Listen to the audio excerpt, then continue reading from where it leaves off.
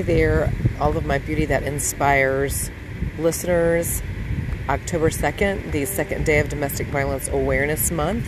Wanted to come on and ask if you have given any thought to how you are going to do something to make a difference this month in the cause of domestic violence. You can probably hear the waves in the background, maybe not, at the beach looking at the incredible Pacific Ocean.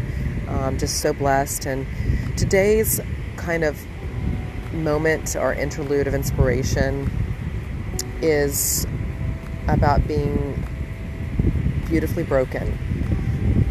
If you're a survivor, or if you're in a situation where domestic violence, some form of abuse, is a part of your life, you've probably felt this or feel this or will feel it again, that sense of brokenness that no one can rescue you from.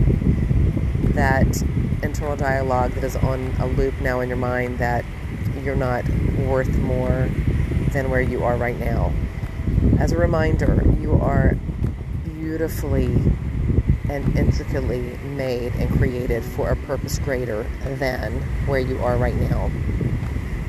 So I want you to know that being broken is a beautiful part of who you evolve and become, and it's part of the purpose in the long run if you choose to use what has broken you to be the power and strength that propels your purpose in life and your future. That doesn't always mean sharing your story.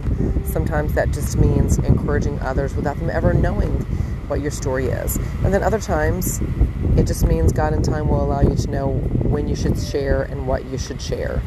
And you will hear that voice that will allow you to know what point in time that is. So I encourage you to kind of meditate today on how beautifully strong you are. Think about your self-worth and your value and how every day you choose to build that self-worth back if someone has broken it.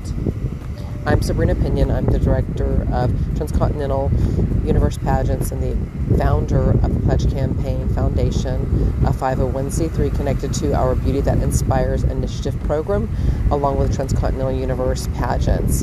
If you'd like to leave us a message with any comments or encouragement, I'll be glad to post those on the podcast reels for other people to hear so that you can encourage, inspire, and in some way help equip others that may be going through something that you have experience with and that you have had the courage and the strength to overcome.